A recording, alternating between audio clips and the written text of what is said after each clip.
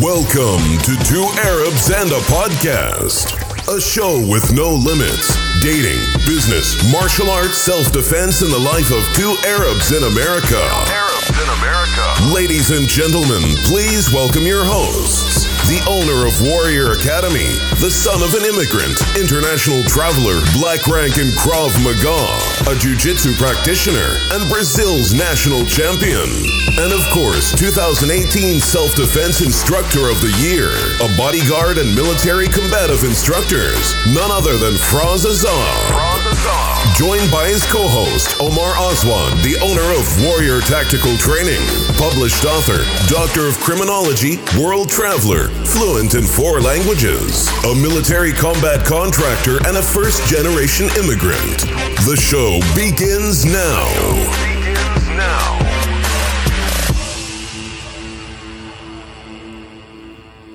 Welcome to another episode of Two Arabs in a Podcast. I am your host, Omar, and I'm joined by my co-host, Firas. And today we continue our interview with the great Nick Hughes.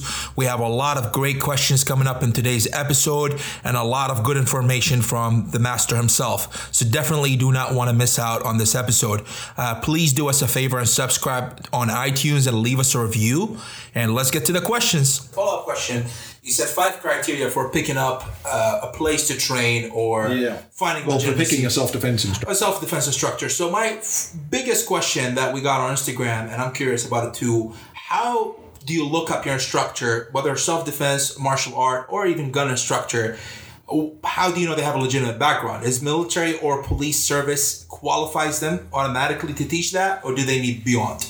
No, you got to look at 2 things. You got to look at their background, and it's again, this is going to have to be research and due diligence, asking questions of students who've already trained there, looking at all of that stuff, right? Because the background can be bullshit. I mean, we all know instructors who've gone out there and made claims.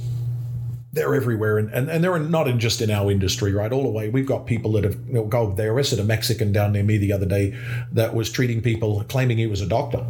All right, there was that black kid 2 years ago that was walking around the hospital acting as a gynecologist. Okay, and he'd seen like 200 patients, and they finally busted him. He had no medical degree, right? So there's people do that in every industry. So it is hard, but it can be done. You've got to ask a lot of questions. You've got to go and look at the students who are already training there and ask them. You need to do a trial period with the guy and see if you agree. But the other part of it is not just his background. Can he teach? I know a lot of guys who are very, very, very talented martial artists, but they can't teach, right? And there are other guys who aren't great martial artists who are brilliant teachers. And one of the things I'm fond of talking about is, like, you look at Muhammad Ali's coach, right? The guy was in his 80s. Muhammad Ali could whoop his ass in the ring, but Muhammad Ali is paying that guy a fortune to teach him how to win fights.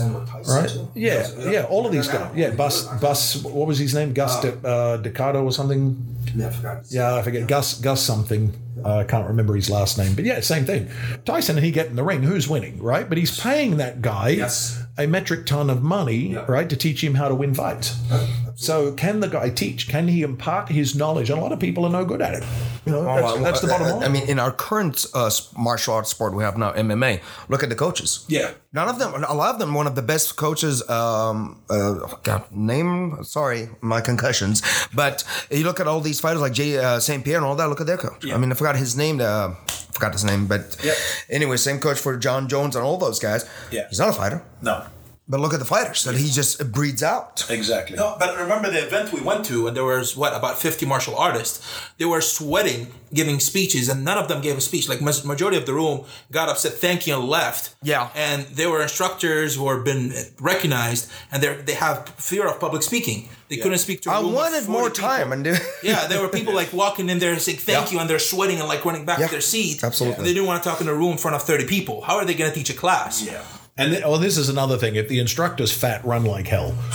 No, I'm serious. I have a problem. I was with Bill Wallace at the karate college years ago, before 9/11. So I was still teaching karate, and I got invited up to this thing called Karate College, which is cool. It's Radford University. Sorry, Greg Jackson. I just remember now. Very good. So Bill Wallace is up there, and he and I were talking about how he goes out to these tournaments and he's watching, and you have these guys calling themselves, masters, which I hate that term. I'm not a master of any damn thing. And then you have grandmasters. Then there's the Grand Supreme Master and the Grand Universal Galactic Supreme Master. And Bill and I made the comment, the grander the master, usually it correlates with the size of their belly. All right. So I'm not saying they're overweight. They're about 4 feet too short for how much they weigh. And they've got Grandmaster written across the back. But these same guys, right, have got, and they don't see the irony of it. They hand you a pamphlet when you walk in saying, we teach discipline, right? And they're overweight. They don't even have the discipline to push the pizza and the ice cream away, and they're claiming we teach discipline. Why don't you demonstrate that by being in shape?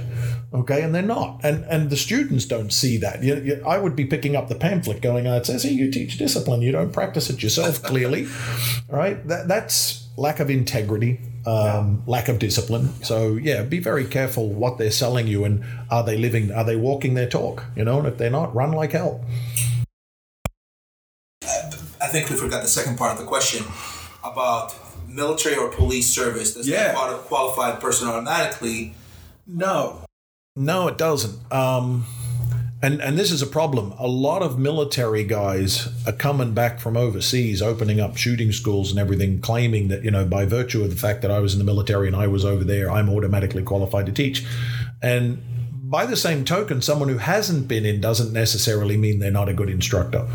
And I'll use this as the example I was thinking of, and it's coming up in a book I'm writing. If you look at the Falklands, right, when the English went down to fight the Argentinians, they were being trained in unarmed combat and bayonet techniques on the deck of the ship as they were going down there, right? Trained by who? The British hadn't been in a fight since damn World War II, but here they are being trained by their drill instructors on how to bayonet people, right? And they went to Argentina and they did that. They went to the Falklands and they did that. They ran into the battle and did that. But having been taught 2 weeks earlier on the deck of a ship by a guy who's never bayoneted anyone for real, right? Where did that come from? That knowledge was passed down by some guy in World War II who did bayonet someone for real. And he was able to impart the knowledge, the lessons were learned, and the instructors are able to pass that on, right? So it's not necessarily a prerequisite that you have to have experience. But I also think this is a case-by-case basis, very hard to generalize. But for someone like me, for example, who's actually stood on a door and punched someone, I have an edge over an instructor. All things being equal, that would give me an edge if he has not had that experience. And a case in point, I don't want to name names, right? I don't want to pick on organizations, but there is a major player in the Krav Maga world. Mm-hmm. And I picked up their book in the bookstore, and I flipped to one of the pages, and here's one of the instructors, a female, demonstrating a headbutt. Now, the way she's demonstrating it, if you tried that for real, you would knock yourself out. She's holding the back of the guy's head while she headbutts him. Anyone who's done basic physics would understand, she's right? Yeah, she's headbutting herself. It's like two cars hit. One car is not getting away unscathed. There's going to be damages to both of them, right? Now, if she let his head hang loose and she headbutted him, it's like remember those executive toys on the desks back in the 70s, the big ball bearings on the strings? And if you let the end one go, it hits, and the one on the other end go, let two go and two go. Right, for every action, there's an equal and opposite reaction. So if she headbutted him and his head wasn't anchored, right, he would fly away and that kinetic energy dump would happen. But she's holding the back of his head, which is guaranteeing that she's going to receive as much of the shock as he is. Now, what does that tell me when I see that picture? She's never headbutted anyone in her goddamn life for real. Never. And nor has her instructor, right? He's never done it. He's an attorney. He's never headbutted anyone for real. So here they are, that's in their book, and they're passing that on to their students. And that's what gives me chills, because someone's reading that is going to go out and do that and knock themselves out. And that's where I have a big problem. So I don't think it's a requirement that you have to be military or a cop, or that someone who isn't military or a cop is not a good instructor, because I know people in both who are brilliant and vice versa. But it can definitely give you an edge if it's the right kind of experience. To that fact about that same thing. Yeah. I have a client in Los Angeles, a good friend. She, she does modeling and all that. She trained in that Krav Maga system. Yeah. So one day I was watching, and she wanted me to go join for class. I was like, if I went there, I'm going to beat the shit out of the entire place. Yeah. So just don't put me in that position. Plus, they will know who I'm trained with. They know. Yeah. So she thought I'm just being egotistical or feisty. I went and watched, and I just wanted to vomit because I was just, and it's not disrespect to them, okay? Let's just put this out. I am watching 30 women in front of me, training. Of course, they're punching bags with gloves all night long, all right? So that was the first thing issue. And by the way, there's nothing wrong. I did Muay Thai. I punch with pads bags all night long. So when she came home, she just saw a look on my face, and we were driving, and she was talking. She was like, what's the issue about the whole bag punch? Yeah. I was like, all right, we'll go home and I'll show you. I raised my hand up, just my hand. I was like, punch my hand. Punch my hand. Yeah. So she punched. First of all, I can feel this clip from the little knuckle. First of all, so I was like, I will let you now punch me in the head. She looked at me. I mean, I looked at her hands at that. I was like, I'm gonna let you punch me in my forehead. So I ducked my hand in. Yeah. She went and pow. Yeah. She was like, ow! I heard the crack. Yeah. So I was like, how long you been punching? Yeah. She's been doing it for 2.5 years. 2.5 years. Yeah. And you should see the bruising that happened to me. Yeah. I was like, you gonna punch a man in the face? Yeah. I didn't hit you back. I am trained. I just sit there and ducked my head and you punched. And now I know why you have so many concussions. I do favors. Practice on it. Anyone hit me in the head voluntarily. Yeah, but I'm like, there's a wall, go punch it. Yeah, but you just see the look on her face. I mean, I could have told her to punch a wall. She wouldn't because the wall. So she go crack out. I was like, exactly, that's what happened. Yeah. So and I want to go to this, and which I want to bring to this. It's important to me to talk about it on our podcast.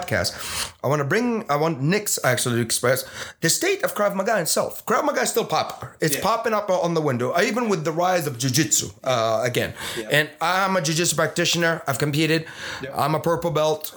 Nick knows that. He's my coach that I train. I do both. Yeah. And one thing that make the Warriors Krav Maga unique, and I will say this night and day, we have an extensive ground program in the Krav, which a lot. But I want to leave this to you about your opinion on the state of Krav Maga, what you look at it, what it's been lacking, and honestly speak the difference of what you feel what it needs. The problem is anytime art meets money, art suffers. And we've seen this with every art. And, originally when I started training, judo was the big thing. Then came karate, then came kung fu, then was Billy Jack with Hapkido. All right, then it's Bruce Lee with kung fu, then comes Steven Seagal with Aikido, then it's the ninja movies. And so every couple of years, right, we have a new flavor of the month and some new art pops up on the bandwagon. Everyone's jumping on it. And when that happens, right, you get ass clowns that are looking to make money. And there was a guy in England years ago who was famous. His dojo originally had judo up on the wall, and then karate came along and judo came down and they were all karate black belts. Then Bruce Lee came and they pulled karate sign down. This is serious. They had a kung fu sign up. And then the kung fu sign came down and the Hapkido sign went up. And you could see where the old lettering used to be on the building. And every 2 years when there's a new system, these guys would rip the sign down and all of a sudden they were black belts in this. Bruce Tegner did it, right? Black belts in every damn thing, every new art that popped up. So the problem is when you have something like Krav, immediately everyone wants to jump on the bandwagon, and that's going to affect quality control. With the art itself, some of the problems I see are, in one organization, they have not made any differentiation between what you would teach the military and what you would teach civilians. Mm-hmm. If I'm teaching a bunch of Israelis who live in a country where they are constantly at war with terrorists, jumping on buses and blowing up grenades and stabbing random people in public and opening fire in crowds and whatever, I'm training soldiers to deal with that. The soldier's mission is to kill. All right, so all my techniques, and the same thing I taught in the Legion, right? I'm teaching sink your fingers into their eye sockets up to your knuckles till you can't go any further while you're biting their ears off and squeezing their windpipe. Punch them in the throat, break their legs, jump up and down on their back until it breaks. All of this stuff, right? Because that's soldiers and we're trying to fight without a weapon and we're fighting for our lives. Mm-hmm. Now I come and live in the most litigious country in the world. Yes. Their headlock defense in one Krav organization, again, that shall remain nameless, is they stick their finger in the eye, pull the guy's head back, and they punch him in the windpipe. Again, for a soldier fighting a Palestinian terrorist on a bus, I think that's probably a good thing, right? You want to shut him down as quick as you can. Maybe he's got a vest on. Maybe he's got other friends who are out there whacking. You've got to shut this guy down. Punch him in the throat. He's a terrorist. He's trying to kill people. Lethal force is justified. Yeah. Most fights in this country are going to be low-key crap in a bar because what do we need for a fight? You need rednecks, alcohol, and women, right? That's it. It's going to happen. So we out of it. And time, right? Time. It's going to be 3 hours, right, of them drinking, women in the bar, and boom, a fight's going to break out. It's not going to be life and death. It's going to be some guy, you were looking at my girlfriend, push me, pull you spilt beer on me, it was my turn on the pool table, I don't like the song you put on the jukebox, right? And punches go. Now the guy gets you in a headlock. That is hands down the most common hold in the world. I've seen that in 26 countries, watching fights around the world. Hands down, headlock is number one. And now you reach up, pull the guy back and punch his throat and kill him. Right? You've got to have a less than lethal option for that. And a lot of these organizations have not made the transition between what they teach the military and what they're teaching civilians. And I think that's key. I also don't see a lot of them evolving. And if you look at boxing pictures of Fig and Sutton back in the day, early 1900s, they're standing with all their weight on their back foot. And we've all seen that meme on Facebook, right? Bitch mittens. With the guy. That's how boxers used to stand, with the back of the knuckles facing the guy. Head up. Right, and their head up, leaning back out the way. I can't do that. No. Right, now you look at how Tyson stands, or a modern day boxer, right? And they're crouched forward. Yes. And all their techniques have changed. They've evolved. If we look at judo, it's evolved, right? Look at the throws now. I don't recognize the throws I see on judo anymore. We used to have, shoulder throw, hip throw, but now there's crazy stuff where they're doing these twisting underneath the guy's arms and flip, and they almost sort of forward roll over him as they throw him to the ground. Well, it's the same with jiu-jitsu. I do jiu-jitsu. Now you got people rolling between my legs. I'm rolling around my legs. Exactly. It's an evolution because you can't keep fighting the same game over and over. So one of the problems I see with a lot of the crab organizations is they're not evolving. They're teaching the same stuff, or they're starting to become watered down because they're doing what we said. They're handing it down to their student who hands it down to their student who hands it down to their student. They're not maintaining a standard. Other than that, I still think it's viable. I just, I have an issue, obviously, with the main stuff, with their knife defense is absolutely dire. It's the biggest bullshit I've ever seen. That's all of them. The simultaneous block and punch is dumb. Boxers, there's never been a boxer in the world that's punching with both hands at the same time. You cannot generate any power doing that. Humans work around that spine, twisting on it. So we throw a left, then we throw a right, then we throw another left, then we throw another right. And that's how we generate power. This idea of throwing two punches at the same time and trying to generate sufficient power is just stupid. And the gun disarms scary. The gun disarms are horrible. Omar attended a seminar when I was away with you. I was doing actually a seminar at Nick's gym when I was doing the ground stuff. And he called me and then about some gun seminar he attended. And I was like, that's not us. That's not stuff we do. It was just, and he's a gun guy. He teaches us. And I told him, I was like, nope. Well, here's another illustration of what I'm talking about. There are crab organizations here in this country and England that I have seen, and in their books and on their seminars, they're doing grenade defenses. Grenade defenses. So they rip, seriously, the guy is threatening with a grenade and the guy runs up behind. Where the fuck does that happen? In the Middle East. When a Palestinian terrorist is on a bus, right, threatening with a grenade. I'm just being here. I was like, but here we are teaching that in America, and I'm sitting there going through every YouTube clip I can find and every police report I can find. When has there been a guy in a bar, right, running around with a grenade threatening people that we should be wasting time learning that? Because, and Ryan Hoover's mentioned this before, and it's nice to see there's people out there who are on the same track. I have always focused on highest probability, right? Why would you start teaching your students how to get out of being strangled, right? Someone standing in front of you squeezing your neck. Okay, and you go to a lot of these crab schools, and that's their first technique they teach. Yes, block and kicking. They're being strangled. Grab the hands, pull the hands away. Again, I've been in over 2,000 brawls, fights, breaking them up, and been involved in them, working around the world.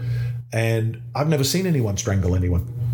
I've never seen it. Not one time. I can't think back to a single fight where I've watched a guy in a bar turn around, grab another guy by the neck, and start trying to squeeze his windpipe. Actually, what's funny, my jiu-jitsu coach, Derek Bohan, Marine veteran. Yep. He's a police officer, black belt, world champion.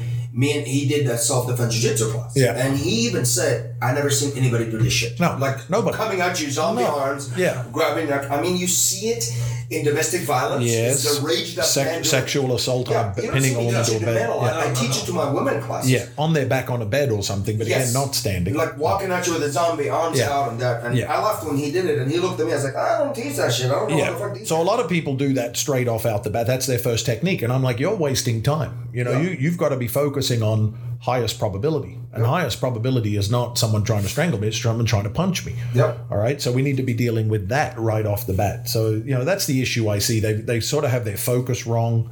Some of their techniques leave a lot to be desired and should be modified and adapted to what's going on. And that's the thing I think I'm proudest of our program is we are constantly evolving. If we have a technique, we find a better way of doing it. We just tell all the students, hey, the way we were doing it last week, we're not doing it that way. Well, shit, this year we changed the curriculum 3 times. Yeah. They got confused. But it should. No, I agree with you. The military changes the way they do things. You can't imagine if we were still doing things the way we did it back in the Revolutionary War. Yeah. Our soldiers would be in a line, marching across a battlefield, right, in a line, getting hit by cannon fire and wiped out. Well, what are they doing nowadays to fight wars? We don't do that anymore. Tactics have to change. Going back, God, we launched 2012 Warriorscraft. Yeah, it was around about that. Council. It's 2000. Think about now how we went from the stand-up. Now we're like, man, what do you get? Punched and they grab you. Yeah. Or punch to take to the ground. We never did that in the beginning. Yeah. Remember? Now everybody wants to fucking punch you and just tackle your ass to the floor. Yeah. Because of the rise of MMA, which I was preaching for a long time ago to these idiots. The rise of your... And you may have heard me say this at seminars. There's actually 2 sheriff's deputies in Florida who were doing their, I believe, master's degree in criminology or something, and decided to do a study using police use of force reports in Florida to see if there was any correlation with the uprise in MMA versus how the police end up fighting. And they have been able to document the increase in the amount of guys shooting in trying to tackle them to the ground since MMA has come along. So if someone's going to fight a cop, now instead of sitting there trying to box him like they would have done when they watched Muhammad Ali as kids, now these guys are trying to shoot in and take the guy to the floor, figuring they've got a better chance on the ground. And that also, I want to go back to that comment about our program, legendary Kelly McCann. Yeah. I was honored to be a part of his instructor thing he was doing. And do understand, as anything launches, they have a couple of people coming from different organizations. Yeah. So he had me there when I was doing the whole thing about the ground stuff. I was shocked. And I'm not talking about Kelly. Don't understand this. I'm talking about the people that showed up. Hey, I want to try this. See. Yeah. I talked about, first of all, what I see, and there was a lot of craft people that popped up, of course. Yeah. And there was some awesome people. And Kelly, as just like you, he flunked half of even everybody. It's just nobody, it doesn't mean you paid your passing. Yeah. And Kelly's just like us, and that's what I like about it. When we came to the part, and I was teaching the part about stopping the takedown. Yeah. The theory of a takedown to them was just obnoxious, first of all. So I had to show them what a takedown is, because what they say, oh, here's a takedown. I was like, can you explain to your card first, what is a takedown before you teach how to stop a takedown? Yeah. I get Mary from Northland suburb, and I'm teaching her to stop a takedown. I don't think the woman understands what a takedown is. No. What is a double leg? What is it? Somebody grabbing. So in that, the idea even of sprawling, they were showing them sprawling, full sprawl on the street. I was like, I don't do that. No, it's not. So I was really shocked, and I'm like, God, that was last year or so, and I'm sitting, and I even talked to Kelly. I was like, this is really scary as the state of self-defense. I'm not talking martial art, just self-defense itself. These people came in, by the way, they're instructors. Yeah. This is not somebody come to One of my arguments for years has been you have to make a decision as to whether you're going to learn self-defense or do sport. And there's too many schools who are teaching sports-oriented martial arts who hang on their wall, yes, it's also self-defense. And it's not. And the analogy I use to explain this is, number one, and remind me to talk about the Gracie. He's very honest. I appreciate his honesty. I don't remember his name. No, it wasn't Hickson. There was another one. I'll tell you the story and you'll know who it is. But the techniques are different. Okay, straight away. Because to practice a sport, you have to make it safe for the people who are playing it. All right. So in boxing, they put big gloves on their hands. In MMA, they've got gloves, and you can't stick your fingers in someone's eyes. You can't punch the back of the head. You can't kick the groin. You can't do small job, right? You're making it safe. You're making it safe. You can't drop an elbow into the top of someone's head, whatever. You make it, you're not allowed to bite, right? We're making it safe for the people so they can practice a sport a long time. And we do that in everything. It's hockey. They've got helmets on their head, whether it's bike riding. It doesn't matter. Judo, we're doing it on mats. The techniques are different. Yeah. Okay? The tactics are different. And in a tournament, and I've seen these in boxing and karate and kickboxing and everything else. So some of my favorites in karate tournaments, the old non-contact karate, two of the strategies or tactics that used to work was one, I would feign an injury. So it's a non-contact tournament, and as I charge across, the guy tags me a little bit, right? But I pretend he's broken my rib. So I fall on the ground and I'm screaming and yelling like a soccer player, right? And they disqualify him, okay, for excessive contact, and I win the tournament based on the fact I got him DQ'd because he hit me with excessive force, and I'm not really hurt. And I go home with the trophy. Now, that is a tactic that works in those tournaments. Another one used to be the rounds are 2 minutes long. So I go across the room, the judge goes, Hajime. I go screaming across the room and I score a point. Okay. Now all I have to do for the next minute and a half is stay out of his way. So I'm standing on that line. The judge goes, Hajime, and I back off across the safety line, and the judge goes, stop, bring it back. And I back off again, and I back off. I only got to do that for 90 more seconds, and I'm the winner because I got to point up. Now, take those two tactics that I've done in tournaments and go and try and apply them in a biker bar. Okay, the biker's going to hit me, and I'm going to pretend he used excessive contact, and I'm going to fall on the floor and start screaming and get him disqualified. That ain't going to work, right? Or he punches me, or I'm sorry, I punch him, and now I spend the next 5 minutes running around the pool table with him chasing me until the cops roll up, and I win because I scored a point, right? What tactics work in the street? Ganging up on someone, right? Yes. Or hitting them when they're not looking. Those have been used by street fighters for years, right? The old sucker technique, no man, we're good. You turn your back and next minute, bang, he attacks you from behind, or he goes and gets 5 of his mates, or he pulls a weapon. Okay, you can't do those tactics in sport. I can't turn up in an MMA match and fight George St. Pierre with 15 of my mates, right? With base, I could, right? But everyone's going to be unhappy about it. I can't sneak up behind, Tino, whatever his name is, and whack him over the head with a golf club from behind and go, I'm a better MMA fighter than him, because those tactics in the street and those tactics in the ring aren't compatible. They're different, right? And finally is the mindset. And I used to get a lot of MMA guys, and I love MMA guys. I love anyone who will get in a ring or on a mat or wherever. I don't care if they're competing. If they've put in the hours and they're willing now to put it on the line, I love them. I just wish that feeling was reciprocated, because they accuse a lot of the Krav guys, combative guys, as like, we're all full of shit. We don't know what we're talking about because we've never been in a fight. You've fought professionally too. I've boxed professionally. Yes. I've competed in judo tournaments and kickboxing, state championships in Australia. That answers one of our questions, so we can skip the time because somebody asked. I've done all that. And here's what I want them to understand. In the boxing matches, in the karate tournaments, in the kickboxing matches, right? I have never been terrified. I've never been afraid.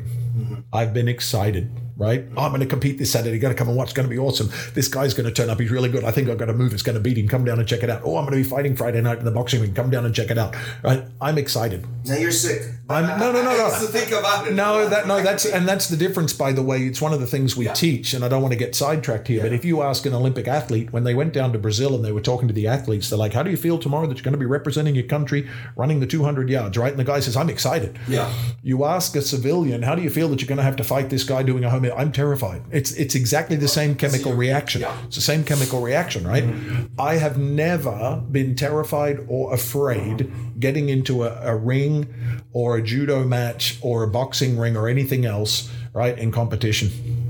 I have been terrified, and my shit has been chilled in the street many times.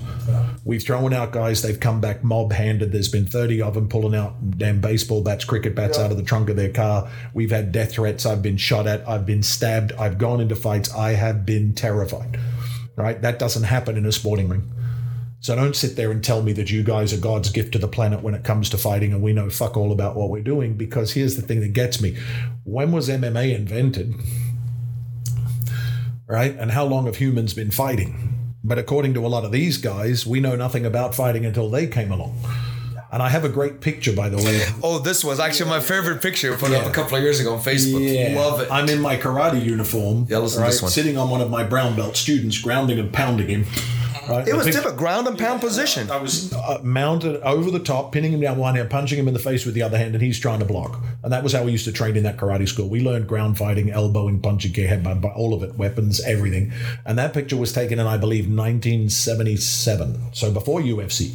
I'm grounding and pounding. But according to these guys, they invented ground and pound. I'm like, how come I'm doing it? And how come when we pick up the urns that were from Greece, when pancration was around, right? The guy's still standing over the top of that guy, holding him by his hair, punching him in his face, right? Grounding and pounding someone on a Grecian urn from 500 years BC, right? I think it's been around a while. A catch wrestle organization in England posted a picture, I'll show it to Omar, that found the picture from Egypt during the Egyptian tribe wrestling. From the, what is it called? The pyramids. Yeah, the pyramid, that all that. Hieroglyphics. Yeah, hieroglyphic. I showed Omar, I was like, Omar, look at this, I never knew. Yeah. They were wrestling. Yeah, of course they were. broke it down to wrestling techniques. Yeah, of course they would. There's woodblock prints from England with the knights training in the forecourt of the castles doing figure four arm locks against knife stabs over the head. There you go. Yeah, and that's woodblock prints from the 15th century of the English knights practicing figure four arm locks. Fighting is right. We're humans. We've got two arms. We've got two legs. Right. Yep. So we're all going to end up fighting the same way. Absolutely. The only thing that's going to change that is geography. So if you come from a country like Indonesia where they have a wet season, you'll get an art developing like Pencak Silat, where a lot of it's on the ground, crouching, right? And a lot of the southern style kung fu is down because they're fighting on sampans or in the swamps. They can't stand on one leg and kick when it's raining and it's muddy. Yeah. All right, you go up to northern China where it's permafrost most of the year and it's hard ground. They all favor kicking because you can stand on that hard ground and kick. All right, so and the Japanese used to be big into, it was all grappling in Japan. People don't realize, they think karate was around in Japan in 600 BC. No, karate came to Japan in like the 50s and the 60s because the Japanese, all their fighting arts were grappling because they wore armor. So they had sumo, they had judo, they had jiu-jitsu. Well, judo was a spin-off. We're just blowing ourselves up. Yeah, we have wrestling. Yes. I mean, Omar's just like, I got offended. Like, we got wrestling. I was like, where the fuck would we come up with? I'm just waiting for Actually, the Mongolian and the Indian and the Arabian wrestlers are all like legendary back in the day. Yep. The Mongolian wrestling is huge. Omar just jumped on me, but he was like, we got wrestling. Well, before we want to go, I want to plug in one thing, Be Your Own Bodyguard book, which I call it the Bible of our system, actually. And just in a few words, why would someone that doesn't train, forget about the people train, that does not train, will pick your book in particular when it comes to self-defense? Because if you read that book, you will reduce your risk of ever being a victim of violent crime by 80%. That's in a nutshell. And the way that works, and a few words, me, ha ha ha. I can teach under. Our audience already complains we have a long podcast. Yeah, I can talk under wet concrete with marbles in my mouth. But very quickly, yes, I realized a long time ago that I was trying to break down how fights work and all this stuff, because every self-defense school, this is where the whole concept from the book came from. All of the martial arts I did started off with the attack. And Omar made that point earlier, right? The guy's coming at you with a knife. This is what you do. Oh, you're in a headlock. This is how you get out. Oh, you're in a bear hug now, right? But then I went to bodyguard training. I wanted to be a bodyguard. There are schools that teach that. So I went off to the bodyguard training schools. And the bodyguard school is less interested in the shooting and the high-speed driving and the crashing through roadblocks. The bodyguard school was all about not getting in trouble in the first place. They said our art is the art of avoidance and awareness, right? Mm-hmm. So you do a threat analysis. Who is, am I looking after a businessman? The target risk is kidnapping. Am I looking after a political figure? It's it's assassination, right? And so I do this threat analysis, and then I study the bad guys and how they're doing. Are they doing roadblocks? Do they kidnap? Do they send letter bombs? Do they shoot from a distance? What are they doing? And then we create a plan around that so we don't ever get in trouble in the first place. And that's Sun Tzu said, right? That's the ultimate victory. Don't get in the damn fight. Avoid it. And I was thinking, coming home from one of the schools, how come no one teaches this to the civilian population? Why does only people like the Secret Service learn this avoidance and awareness stuff? Why isn't anyone teaching this in self-defense? I'll tell you, it doesn't make money. Well, no, it can, and it has with the book. And with our organization. What I figured out was all crime starts with selection of a victim. And it doesn't matter whether that's rape. It doesn't matter whether that's a carjacking or breaking into someone's house, right? It starts with selection of a victim. So bank robbers are going to look at 5 or 6 different banks and pick the one that's furthest from the police station, or it's got, the lights are broken outside, or the hedges will hide, whatever it is, right? or it's got the most money in it on a Friday after, whatever. It starts with selection. Rapists have a type. You look at a serial rapist in a neighborhood, he'll be targeting women between a certain age with a certain colored hair or a certain ethnicity, all right, or whatever. Carjackers typically steal to order. They want Porsches, Ferraris, Lambos, or whatever, or they're getting away from a crime. The house that gets burgled, it's got the big screen TV and lots of stuff inside it and poor security. It starts with selection. Okay, if you're in a bar, you get picked on by a guy. Someone's picked on you, right? Because you were looking at his girlfriend. Doesn't matter. Starts with selection. So does it as a bodyguard. So can I do anything about that? Yes, I can. I can teach you to lower your profile or harden the target. Then next minute they want to isolate you. So in the case of the bank robbery, they call the cops and say there's a car accident over here. So the cops go that way. So there's no one around to answer the bank alarm. All right. The kidnapping's going to happen on an deserted road on the way to work in the morning. They'll set up a diversion and send you down a dirt trail and kidnap you down there. Can I do anything about isolation? Yes. Then there's going to be verbal. The guy's going to come up, what the hell are you looking at? Even pickpockets use verbal. And so I wrote the book on the soft skills portion of self-defense, this S, I, and V. There's a million books out there on how to fight once you're in the headlock. There's nothing out there about what to do to lower your profile, to avoid being selected, what to do when you're isolated, how to protect your vehicle. So that's what's in the book. I want to tell our crowd also what's great about this book. You can get an app that you download. Since I started seminaring and traveling a lot lately, that app is a must. And what I say, if you care for someone, this is a book. I'm dating right now, and I have, on our second date, I gave her this book, even though she trains now. But I said, here you go. And that's what I'm saying. Anybody you care for, this is a good book. Yeah, it's always great to have you, Nick. Rocket it as always. And again, if you guys want to get in touch with us, we're going to put this up. We're going to also get in touch with Nick and put your email up, the information. But that's not going to be the first or the last time we're going to have Nick here. So look forward. Actually, we're going to be bringing him back once his new books are coming out. So that's going to be... I agree for us. I look forward to having Nick again in town and doing another podcast with him. And I definitely look forward to his upcoming books. I'm very excited to read them.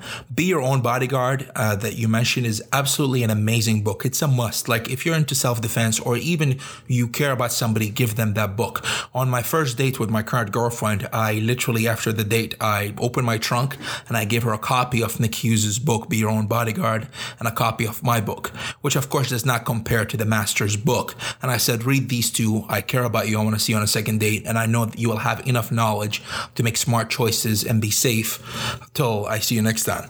But again, guys, thank you so much for tuning in and listening and giving us the time of the day. I hope you enjoyed our interview with the great Nick Hughes.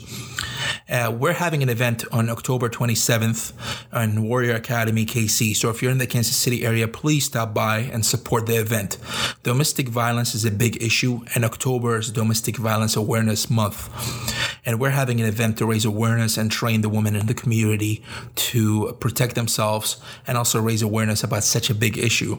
The last statistic we have about domestic violence in Missouri, we have reports of 40,000 cases every single year of reported domestic violence. About 1,500 women every single year get raped or attempted rape. 1 in 7 women in Missouri report sexual abuse. That is huge numbers. The number is too high. I mean, even 1 is too high, but these numbers are terrifically high. It's scary. And in Missouri, about 34,000 people receive support and shelter from the women's shelters around. This is the entire state of Missouri. But 23,000 adults get refused service in these shelters because there is lack of space. It's a big issue. So we're having an event that's going to raise awareness. We're going to have a lot of talks and great speakers, but also we're going to have hands-on training led by none other than Firas Azab. So if you're in the Kansas City area, please stop by and support it. It's a free event. All we ask that you do a monetary donation of $20 or bring women and children clothing. All the donations are going to go to Rosebrook Women's Shelter in Kansas City area. Again, thank you for listening, and I hope you have an amazing week. Thank you to our sponsors. Nutrithority, no bullshit, high quality supplement. Warrior Culture Gear, custom designed and hand printed apparel, made by and for the modern warrior. Warrior Fuel, Kansas City's best pre-made healthy meal delivery plan. Feed the warrior in you.